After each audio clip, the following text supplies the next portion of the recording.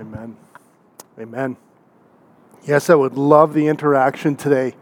Welcome, everyone. My name is Trev. I am very privileged, and actually it's a great joy to be up here to preach on Resurrection Sunday. We've renamed it. It used to be called Easter Sunday around here. We call it Resurrection Sunday because Easter seems to have lost a lot of meaning in our culture. And so we say resurrection because that is the central point of Christianity. It's actually the one thing that makes Christianity distinct among all the other religions. So if you're brand new to Christianity here this morning, you don't understand this, walk away from this with this one point that if Jesus has not risen from the dead, then everything else is futile. Everything else. It's the center point of, it's not just the cross, it's the empty cross that's the center point of Christianity. Yeah, it is. Amen. All right, we have some there today. Keep it up, Joel. Keep going. Keep going. Come on. Come on. Easter Sunday, everywhere around this city, we're praying that Jesus is proclaimed. Everywhere around this city, we hope, we believe that the church in this city is proclaiming Jesus, and we want Him to be lifted up this morning. We want Him to be lifted up. It's all about Jesus here this morning. N.T. Wright says something really powerful, I think, when he says, take Christmas away, and in biblical terms, you've lost 2 chapters. At the front of Matthew and at the front of Luke. Nothing else. Take Easter away, and you don't have a New Testament. You don't have Christianity, as Paul says. You are still, that's what Johnny read, you are still in your sins. You take the birth story of Jesus away, and you still have the majority of the Bible left. Not that we're trying to take it away, but in comparison, you take the last days of Jesus and the death and the resurrection of Jesus, and you no longer have a story.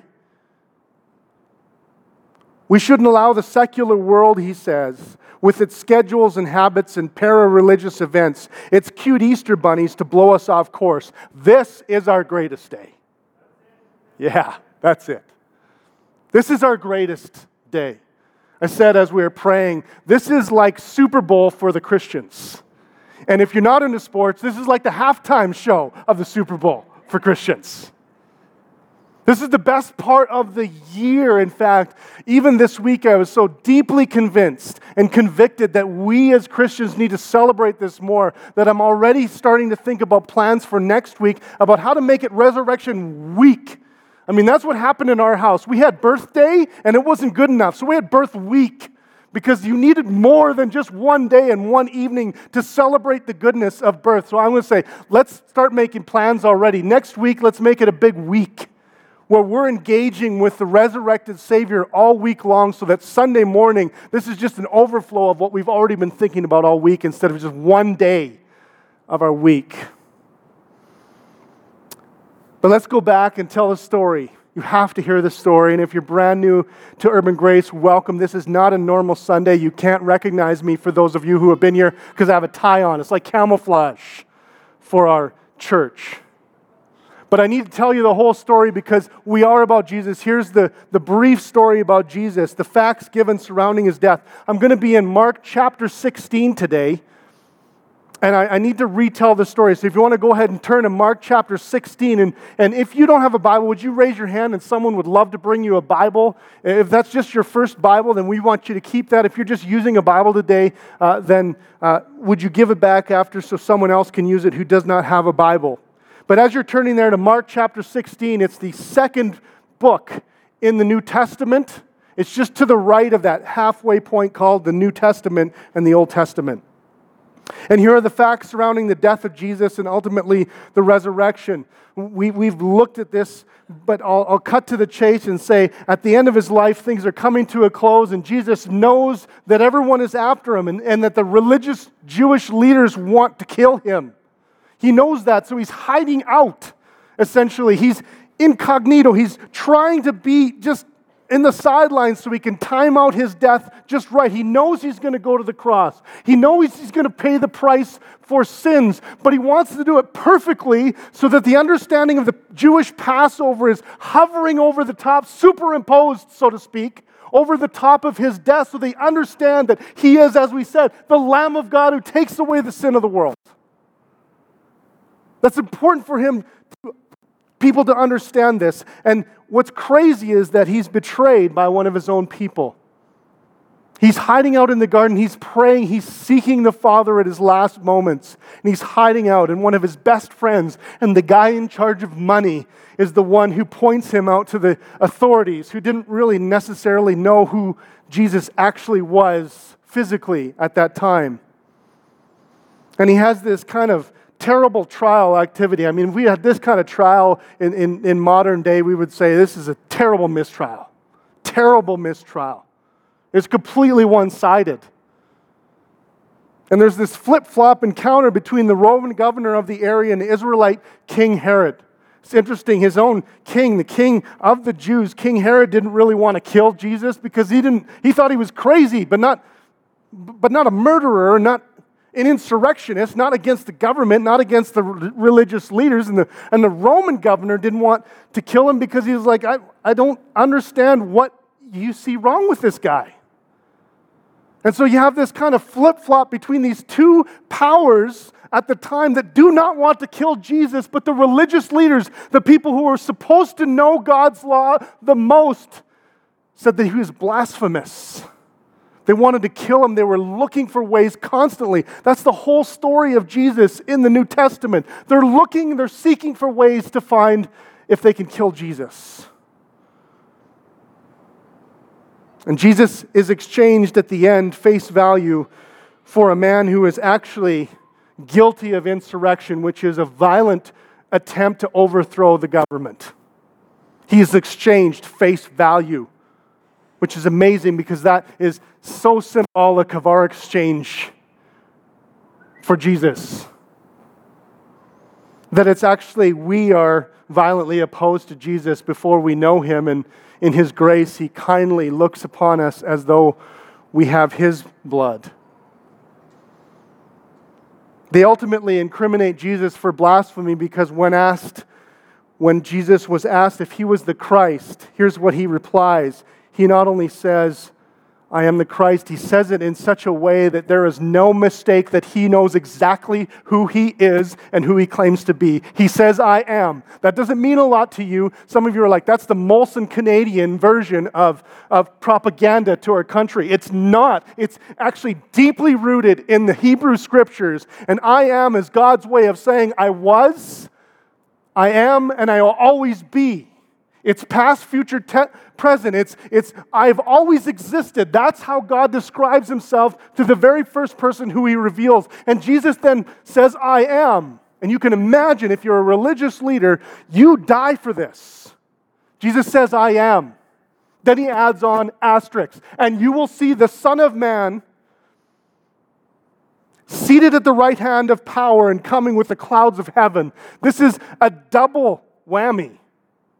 Son of Man doesn't mean much to you, but in the Hebrew Scriptures, this is a descriptive term in Daniel chapter 7 that says there is going to be coming a future Savior of the world that's going to have human-like qualities and yet be completely divine. It's a very complicated term. But it was always reserved for this amazing person who was going to show up and save Israel from their sins, save them from themselves. And Jesus says, I am. And you will see the Son of Man, me, seated at the right hand of power. I'm going to be next to God. It's him saying, I'm the king and the judge. This is where I would say, at this point, we have a decision to make. This man is crazy, or he is the king. I say that regularly to you, that there is really nowhere in between here. He's not just a good teacher. He's not a good moralizer, because a good moralizer would not lead people astray like that. I would be a good teacher if I talk about the Word, but I wouldn't be a terrible teacher if I said, follow me and don't worry about Jesus. You would say, you're crazy and this is a cult. Jesus said, follow me, I am. I'm the Son of Man. I'm the one that the Scriptures were talking about. And at this point, the religious leaders scourged him,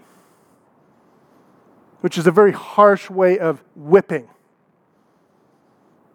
See, Pilate actually wanted to beat him close to death, but he didn't actually want to kill him. And so he said, take flesh out of him. They had this crazy thing called the cat o' nine tails, and you would literally whip it, and it would dig into your skin, and it would rip skin out when you pulled it away. If you ever seen The Passion of the Christ, they actually depict this quite well. It's horrifying. I cannot hold back the tears when I watch that. I cannot imagine how painful that would have been. He was scourged, he was whipped, he was mocked. People spit on him. That's the most graphic way of disrespecting someone. I mean, you have to really despise someone to spit on them. Even today, right? It's not just gross, it's extremely disrespectful. I mean, if I went up to the mayor of the city and I spit in his face, you would say that's not just not hygienic, you would say that's completely disrespectful. I'd probably go to jail for it.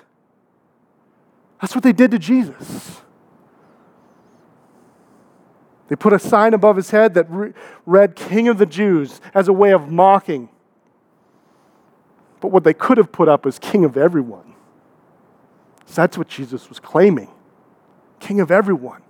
He hung on a cross.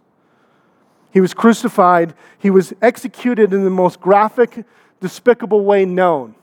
Jews didn't even have this in their repertoire of killing people. They had to send them to the Romans because the Romans decided that when they wanted to kill someone, they wanted to make a spectacle of them. They just didn't want to cut their heads off. That would have been a sane way of killing someone.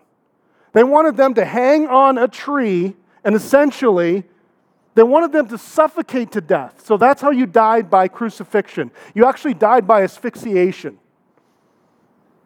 That's why, in order to kill someone fast, they usually broke their leg bones, because in order to breathe on the cross, you'd have to push up on the little platform that they built you, breathe, and then sit back down.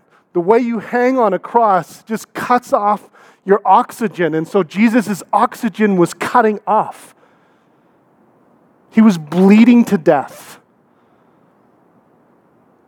And on the cross, he looked on us with mercy.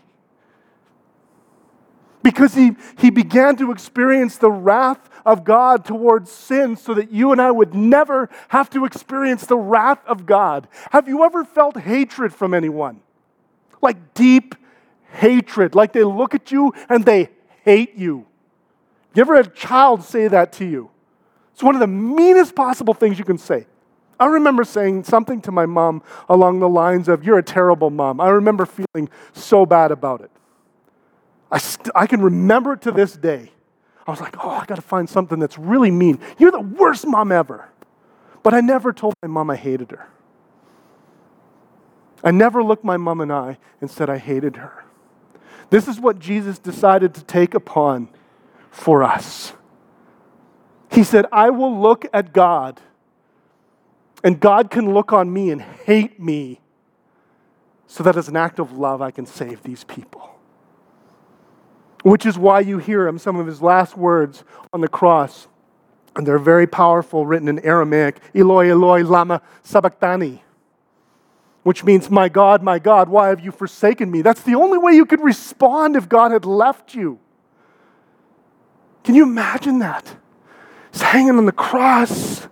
My God, why have you forsaken me? Because that's the only response you could have. And then as he died, he also said, and John writes, it is finished. I love that. It's actually translated prosthemi. I'm not a Greek scholar. I read all this. You could find all this out yourself. I love that phrase because it doesn't just mean it is finished. It means paid in full. Have you ever gotten a bill that's overdue? You finally finish paying it off. Maybe a mortgage. What do you have? A little ceremony. You burn it. Paid in full. My mortgage is done. This is what Jesus did. Hangs on the cross. Pays for our sins. Puts a stamp in our hearts. Paid in full. Yeah, somebody, come on. That's why it's so powerful for us, friends.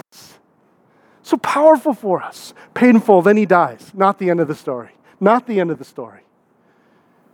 When he dies, and I mistakenly kind of was like, he died uneventfully. No, he didn't actually die uneventfully. Some other gospel writers actually write that tombs started to open. There was an earthquake. Now, earthquakes were pretty common, but to time it out for that had to be something crazy miraculous. One of the gospel writers says the temple veil was torn in two. What's fascinating about that, it was so symbolic and so powerful. The temple veil prevented unholy people from going into God's presence, holy people. So when Jesus died and said it is finished, he ripped it. It was like he ripped it with his hands and his blood. He ripped it in half. So there is no barrier between you and I and a holy God. Unholy people and a holy God. Yeah, come on, someone say amen. And then came Saturday. They probably spent Friday, it was a Jewish Sabbath, and so it was a really remarkable time. And literally, the Jews wouldn't have had a lot of time to do a proper burial, so they would probably just taken the body off the cross. One of the courageous men, Joseph of Arimathea, took the body off the cross and just kind of laid it in a tomb because they couldn't do anything with it because on Sabbath day you couldn't touch dead bodies. But Jews didn't crucify people. It was Romans who crucified people. In fact, Jews believed that if you leave someone hanging on a tree, a curse would come over the land. And so they were like, get that dead body off the tree as soon as possible. Lay him in the tomb. We'll deal with it later. So on Saturday, Sabbath, you know what you do as a Jew? Nothing. Can you imagine that day? I was thinking yesterday how easy it was to forget this in between Resurrection Sunday and Good Friday.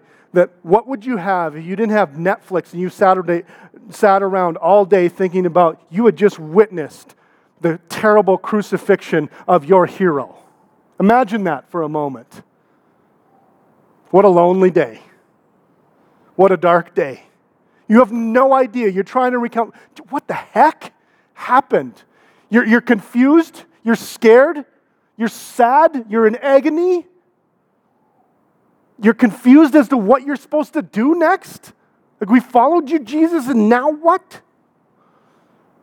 Now, let me read our text. When the Sabbath was passed, I'm sure this was a little bit of some of the Jews going, oh, whew, Sabbath's passed. Finally, we can get on to life. And so this is where the first point comes in. After death, A.D.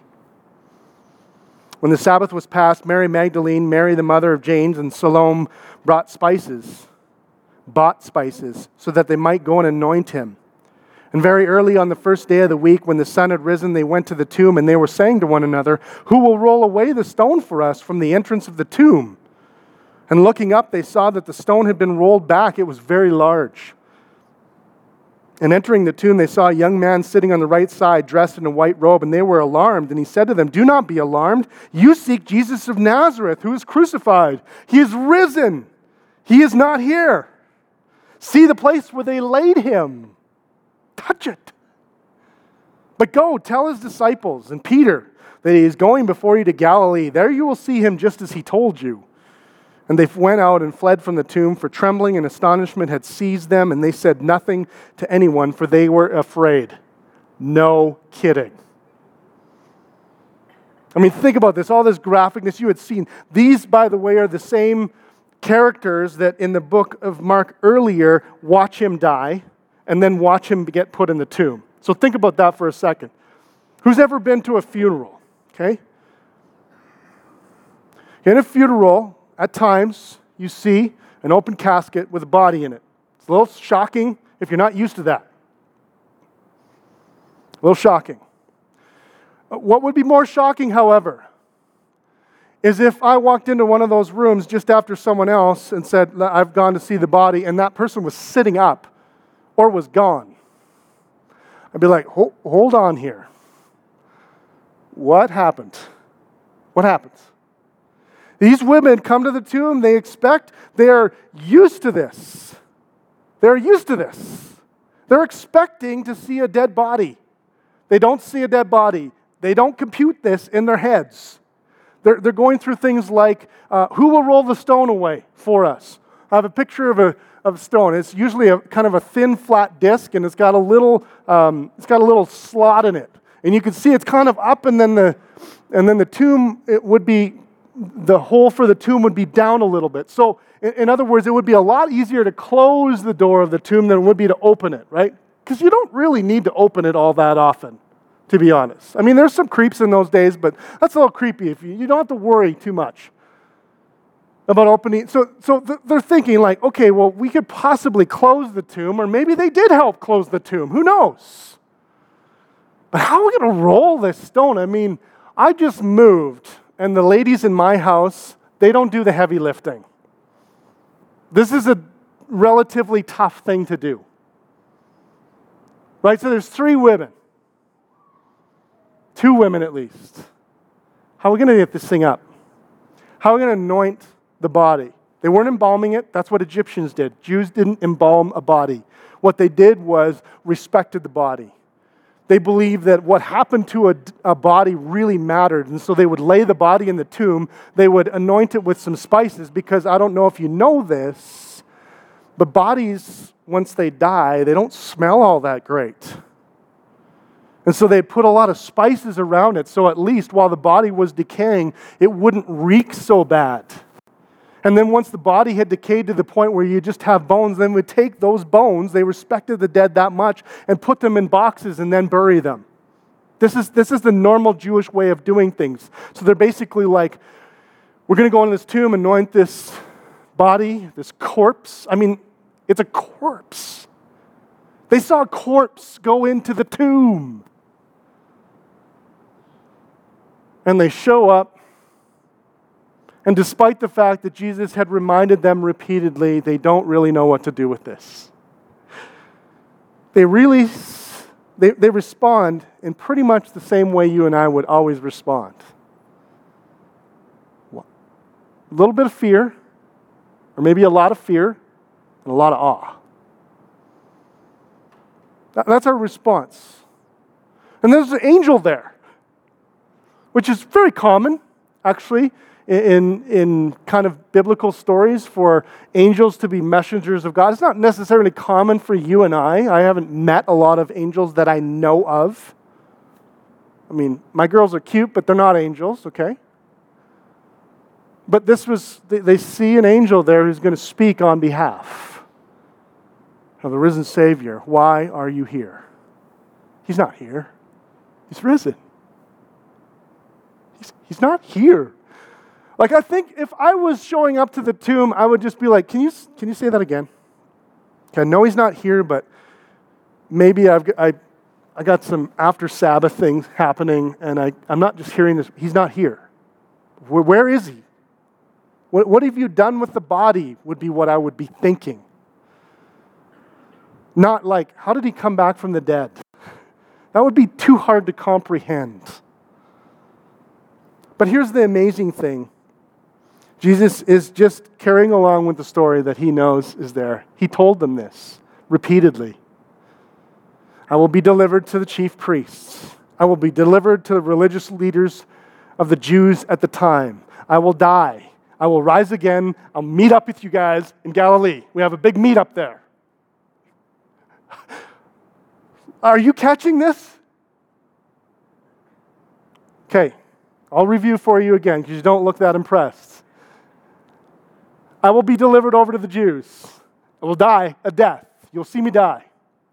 They'll poke a spear in my side after I'm dead to prove that I'm dead. You'll watch me go into a tomb. I'll rise again, and I'll catch up with you guys in Galilee, which is near my hometown.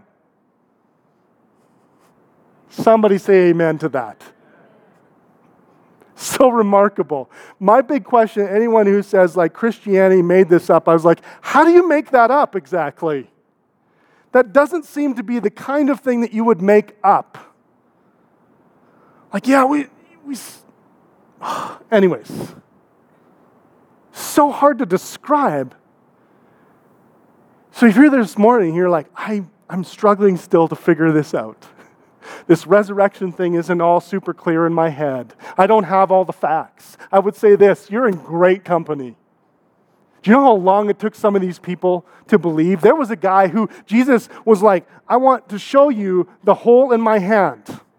And he put his finger in the hand, and he's like, I still doubt. Some of you are like that. No amount of evidence will ever help you. Doesn't matter how correct the Bible is. It doesn't matter any of these things. You still struggle with doubts. You're in good company. You're in the rest of our company. This is a mystery to us all.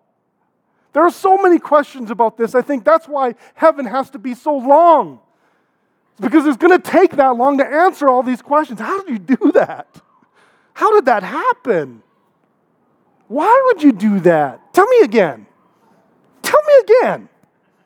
Then tell me another time. This is amazing. You got to hear this. Tell them again. Tell these guys. This morning, if you have doubts here this morning, you're in good company. This morning, if you have fear, trepidation, confusion, awe, and all of these emotions mixed up, you're in good company. Look at the text. It's exactly what they felt. If you are trying to propagate a myth, this is the worst possible kind of myth and worst kind of way you could do it. Women actually in those days didn't have the authority as witnesses. Even if you disagree with it, that's the way it was in those times. I thank the Lord it's not that way now. But in those times, you would never, if you wanted to propagate that myth, you'd never leave it in the hands of like a one-sided mom and two women with no one there to prove it. And they didn't get it. And the angel was like, go tell people. And they're like, can't. I don't even understand this. It's amazing.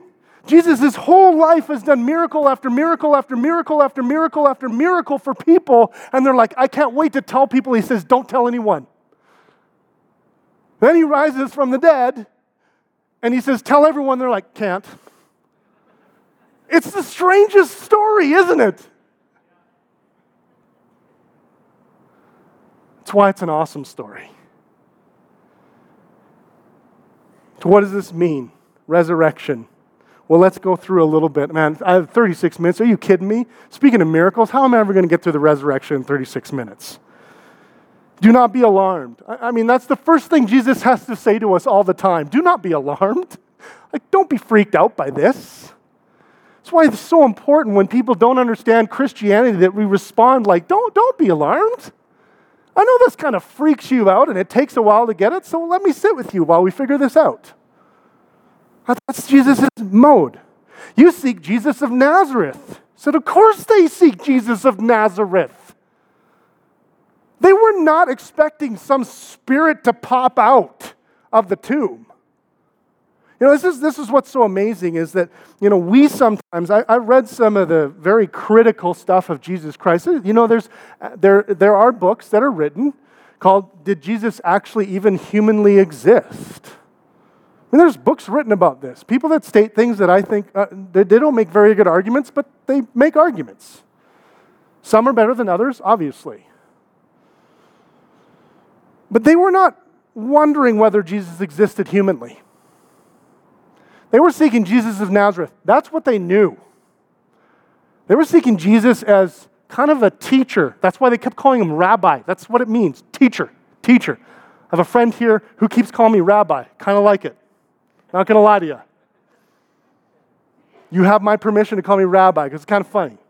Teacher, that's all it means. Teacher. They were expecting a human Jesus. They weren't expecting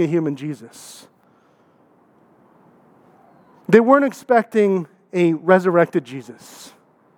And they depict themselves as not understanding this at all.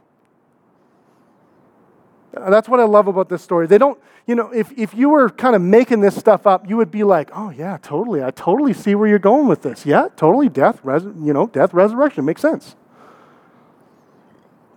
Not how the story goes. Death doesn't really make sense. Resurrection, don't have a clue. That's how the story is depicted until later. And I would say this, that as you run through your doubts and run through this story, that I don't believe you need facts about an empty tomb. I think you need to, just like people in the text, what solved their problem? What changed their mind about Jesus? Anyone? They saw Jesus. They saw the risen Savior. In other words, they weren't moved to belief when they saw the empty tomb. They were moved to belief when they encountered the risen Savior. It's still what we need. There are more people who believe now, not being able to see Jesus, not being able to see the empty tomb than originally. It was a handful of people who had all the facts. They had eyewitnesses. They could go talk to these people. There were less people that will believe then than now. Why is that possible? Because by dying and rising again, Jesus put into a plan that sent His Spirit that said, now everyone can experience the risen Savior. Everyone can experience me. You don't have to go to Jerusalem.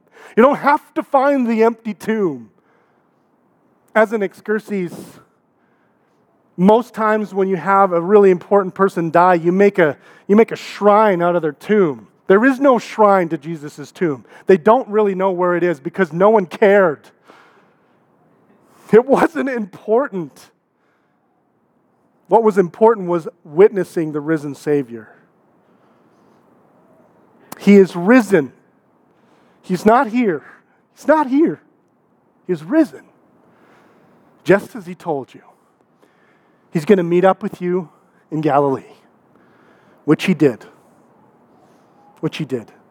Some of the questions, how can you trust the resurrection? Not a lot of evidence to suggest that you say. Some would say, well, there's all these different accounts of the resurrection, so I don't know if I can really believe the resurrection because all these accounts have kind of differing views. And I'm saying, do you remember 911? Anyone remember 911? I mean, if you didn't, where were you? Right? You remember 911. Does everyone have the same account of 911? Do you have access to YouTube? You've seen, there's pretty polar opposite views of 911. I'm reading Steve Jobs' biography. Anyone heard of Steve Jobs? Okay. First biography that kind of came out with him. By the way, the authorized biography of Steve Jobs, which is written by Walter Isaacson. He had the permission of Steve Jobs to write his biography. He wrote it. Came out after he died. The new biography says, by those who know him better, is the better biography. Not authorized. Different view. Same guy. So see which one is correct? Well, you decide. Point is, just because you have differing views does not make Steve Jobs go away. You have a different view of Steve Jobs, but he existed and he created Apple. It's kind of the facts. What do you think of Steve Jobs? Well, that's a different story, isn't it? That's exactly what I'm saying about the text. Differing views just only cause us to say, well, what do you say about Jesus? Doesn't eliminate the fact that He's there. But every writer of the Gospels, in fact, all of the New Testament affirm the resurrection. And some books are literally written as a defense against those who weren't believing in resurrection. Some questions, will resurrection involve a physical body? I would say, because it models Jesus' body, yes. I would say yes, it does. We have a physical body. We're not going to be spirits. Some would say, we have an afterlife, but it's all a spiritual afterlife. No, the resurrection connects these two, that there's a spiritual life and a physical life that go together, and we'll have both. That's what the physical resurrection is attempting to show us. Question, can I still be a Christian if I don't believe in a resurrection? The negative way to say this is no. The positive way to say this is, why would you want a Christianity without resurrection, friends? I guarantee you do not want a Christianity without the resurrection. It's morality. It's boring. It's hard. It's impossible to do. And as Paul says, it's totally futile. When someone asks you, what if Christianity is not true? Your response, if you were a Christian, should not be, well, I guess I lived a good life anyways. Your response should be, then it's terrible. That should be your response. If Christianity is not true, I have wasted my life. And you should pity me. You should feel bad for me if this isn't true. But I believe it is. but I believe it is. So how does the resurrection help us? Multiple ways. I'll go through these as fast as I possibly can. I think here's what the resurrection can mean for us. Resurrection means hope, friends. This is why it's so important for us as Christians. This is where our hope ultimately lies. There are some who would say, I don't want to talk about the afterlife. I want to talk about right now. And I would say, the only thing that makes sense of right now is the resurrection. The only thing that helps ultimately right now is the resurrection. Why? Because the resurrection makes sense of every pain and sorrow that you've ever gone through. Because the resurrection says one day it won't be like that. Those who believe in Jesus will not just have resurrected bodies, but they will have a resurrected earth that comes in a package deal. New heavens, new earth, new body, new spirit. Everything. Package deal. All in. This gives us great material hope. Because there's a lot of people right now, they want to redeem the material world, and that's such a good, noble thing. But I would say, for what? For what? Why would we redeem a material world when we couldn't be any part of it? The resurrection connects these two together, because when Jesus rose from the dead, he just didn't disappear. He met up with them in Galilee, and he was like, see that fish? Hand it to me. I want to eat it. I'll show you. I got a physical body. If he was just a spirit, it'd be like Casper the ghost. Remember Casper the ghost? He tried to eat something and just dropped to the ground, right? He had no stomach. Jesus is like, show me that fish, pick it up, eat it. Good. I made it. It's good. Put it in my body. Look at my hands. I got a scar. I hung on a cross. But I'm a new body. A brand new body. A redeemed body. Just like I'm going to redeem the whole world. I'm going to take the world as it is and redeem it back to what I originally created it for. That's why it's so important for us as Christians to know the story from the very beginning, because in the very beginning, everything is good, and that's the way God is always working towards. He's trying to get us back to those days, the good old days, when we didn't sin, and we worshiped God, and we loved God, and work was easy, and there was no fights in between people, and there was no pain. You want that kind of world? Resurrection comes with that, friends. Resurrection comes with that. I want that resurrection, I tell you that much.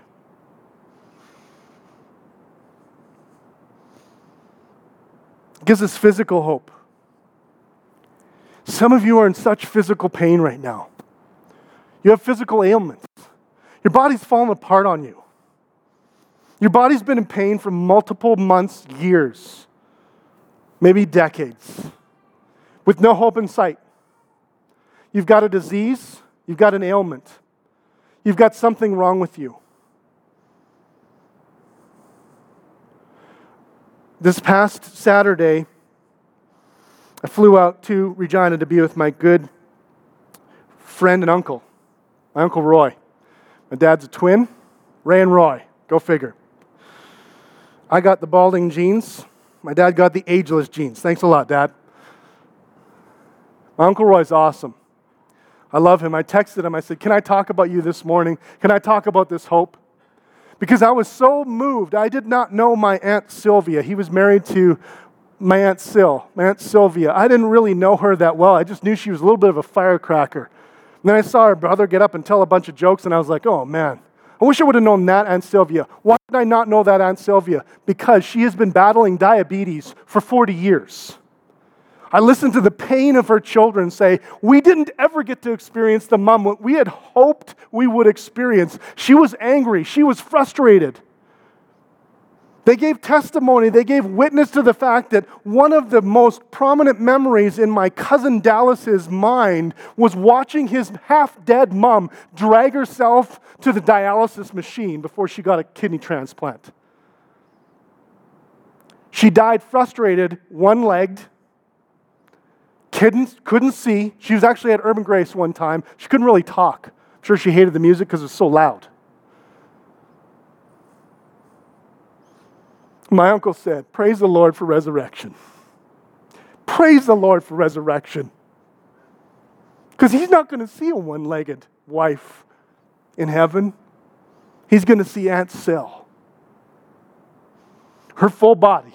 I prayed that for him this morning. I sent him a text. I said, Uncle Roy, so happy that I can text this to you. Won't it be great when you get to see your Savior and your wife? He said, oh yeah, preach it, brother, preach it. I love it. He's pretty conservative, but that's a lot for him. It's physical hope, friends. For you and me, physical hope. You want a resurrection, friends. There's an emotional hope. Some of you are in terrible agony. You're frustrated with doubt. You're wrought with doubt. You're wrought with the agony of emotional problems. You can't think straight. You're suffering through things like depression. Badly. It affects your work. You're suffering with other anxiety problems. You're suffering with all these things. Friend, there will come a day when Jesus says, I'm going to redeem all of that and make it new again. And make it new again. There's emotional hope. There's also spiritual hope. You know, this little tent we call a body, that's how the Bible describes it, a tent. I slept in tents, that's a good description. Falls apart really easy and hates getting wet. Right, it's a perfect description. Yeah, smells funny if you leave it, clothed too long. This tent holds this little soul with a spirit. It's corrupt. I'm not talking about you, I'm talking about me. It's talking about, I have desires in me that I can't stand, that I hate about myself. I hate the evil in my heart. I hate the kind of things I think. I'm so embarrassed to imagine that you could possibly see what goes on in my mind and my heart. I'm disgusted with myself. And there are so many days which I go, oh, Jesus, please save this little heart of mine. This broken, corrupt heart that doesn't deserve to stand on a stage and preach your glorious gospel. I can't wait for the day. I'm not being fatalistic here either when I say, I can't wait for the day when Jesus cleans my heart out for good. And sin looks boring to me. Not interesting. And my curiosity is not with, what if I sin more? Could I just have a little more pleasure? My curiosity would be like, tell me more about this resurrection thing. And then I wouldn't be worried about what people think or what people thought. I would only be concerned with what Jesus thinks of me, which is I am a son of the Most High God. Here's what you can do to obtain the resurrected life. Repent and believe. Repent and believe. That is it. It is that simple. That sounds like a loophole if you're new to Christianity, doesn't it? Wait, and this sounds like a little bit of a crutch to me, is what could be going through your head. Really? I just have to repent and believe in Jesus Christ? Yes, you do. And by repenting and believing in Jesus Christ, he says, I will come into your heart and I will start the cleaning process now. Sometimes I'll do some healing now. Sometimes I'll emotionally help you now. And if I don't, I am doing it because I'm leaving it in there because I want you looking toward me as your Savior all the time. It's a way of helping you. It's like the bumpers in a bowling alley. You ever have those? You ever be a terrible bowler enough that they put up the bumpers for you? It's a terrible situation. Jesus uses suffering like bumpers to keep us going straight. He puts them up for us to draw us back to him and say, yeah, remember? There's resurrection at the end of this, friends. There's resurrection at the end of this. And some days, I tell you what, I'm sure there is so much pain in this room that that's the only thing that keeps us going.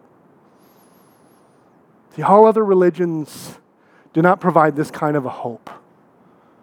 They do provide afterlife of some sort. Yes, they purport to provide this. But friends, why do you think this is the Super Bowl halftime show for Christians? Because it hinges on this. It hinges on this. I'll call the band up because my time is over. I obviously could keep going, But I'm not going to, because I think there's an opportunity for us to respond. And I think more information isn't going to move your heart. It's not going to be information that causes you to hope in the resurrected life. It is going to be an encounter with the risen Savior. Every single week we do something very special that was given to us by our Savior to remind us of death and resurrection. These are the symbols that were given: wine and bread, juice and crackers for some. Here's why these symbols are so important to us. Because the bread symbolizes that Jesus came. That one of the reasons why he could pay the sacrifice that he did was because he was the Son of Man. He was human. It wasn't just a spirit. It wasn't just a perfect God. It was a human being who lived the perfect life in order that he may exchange his life for ours if we believe in his name.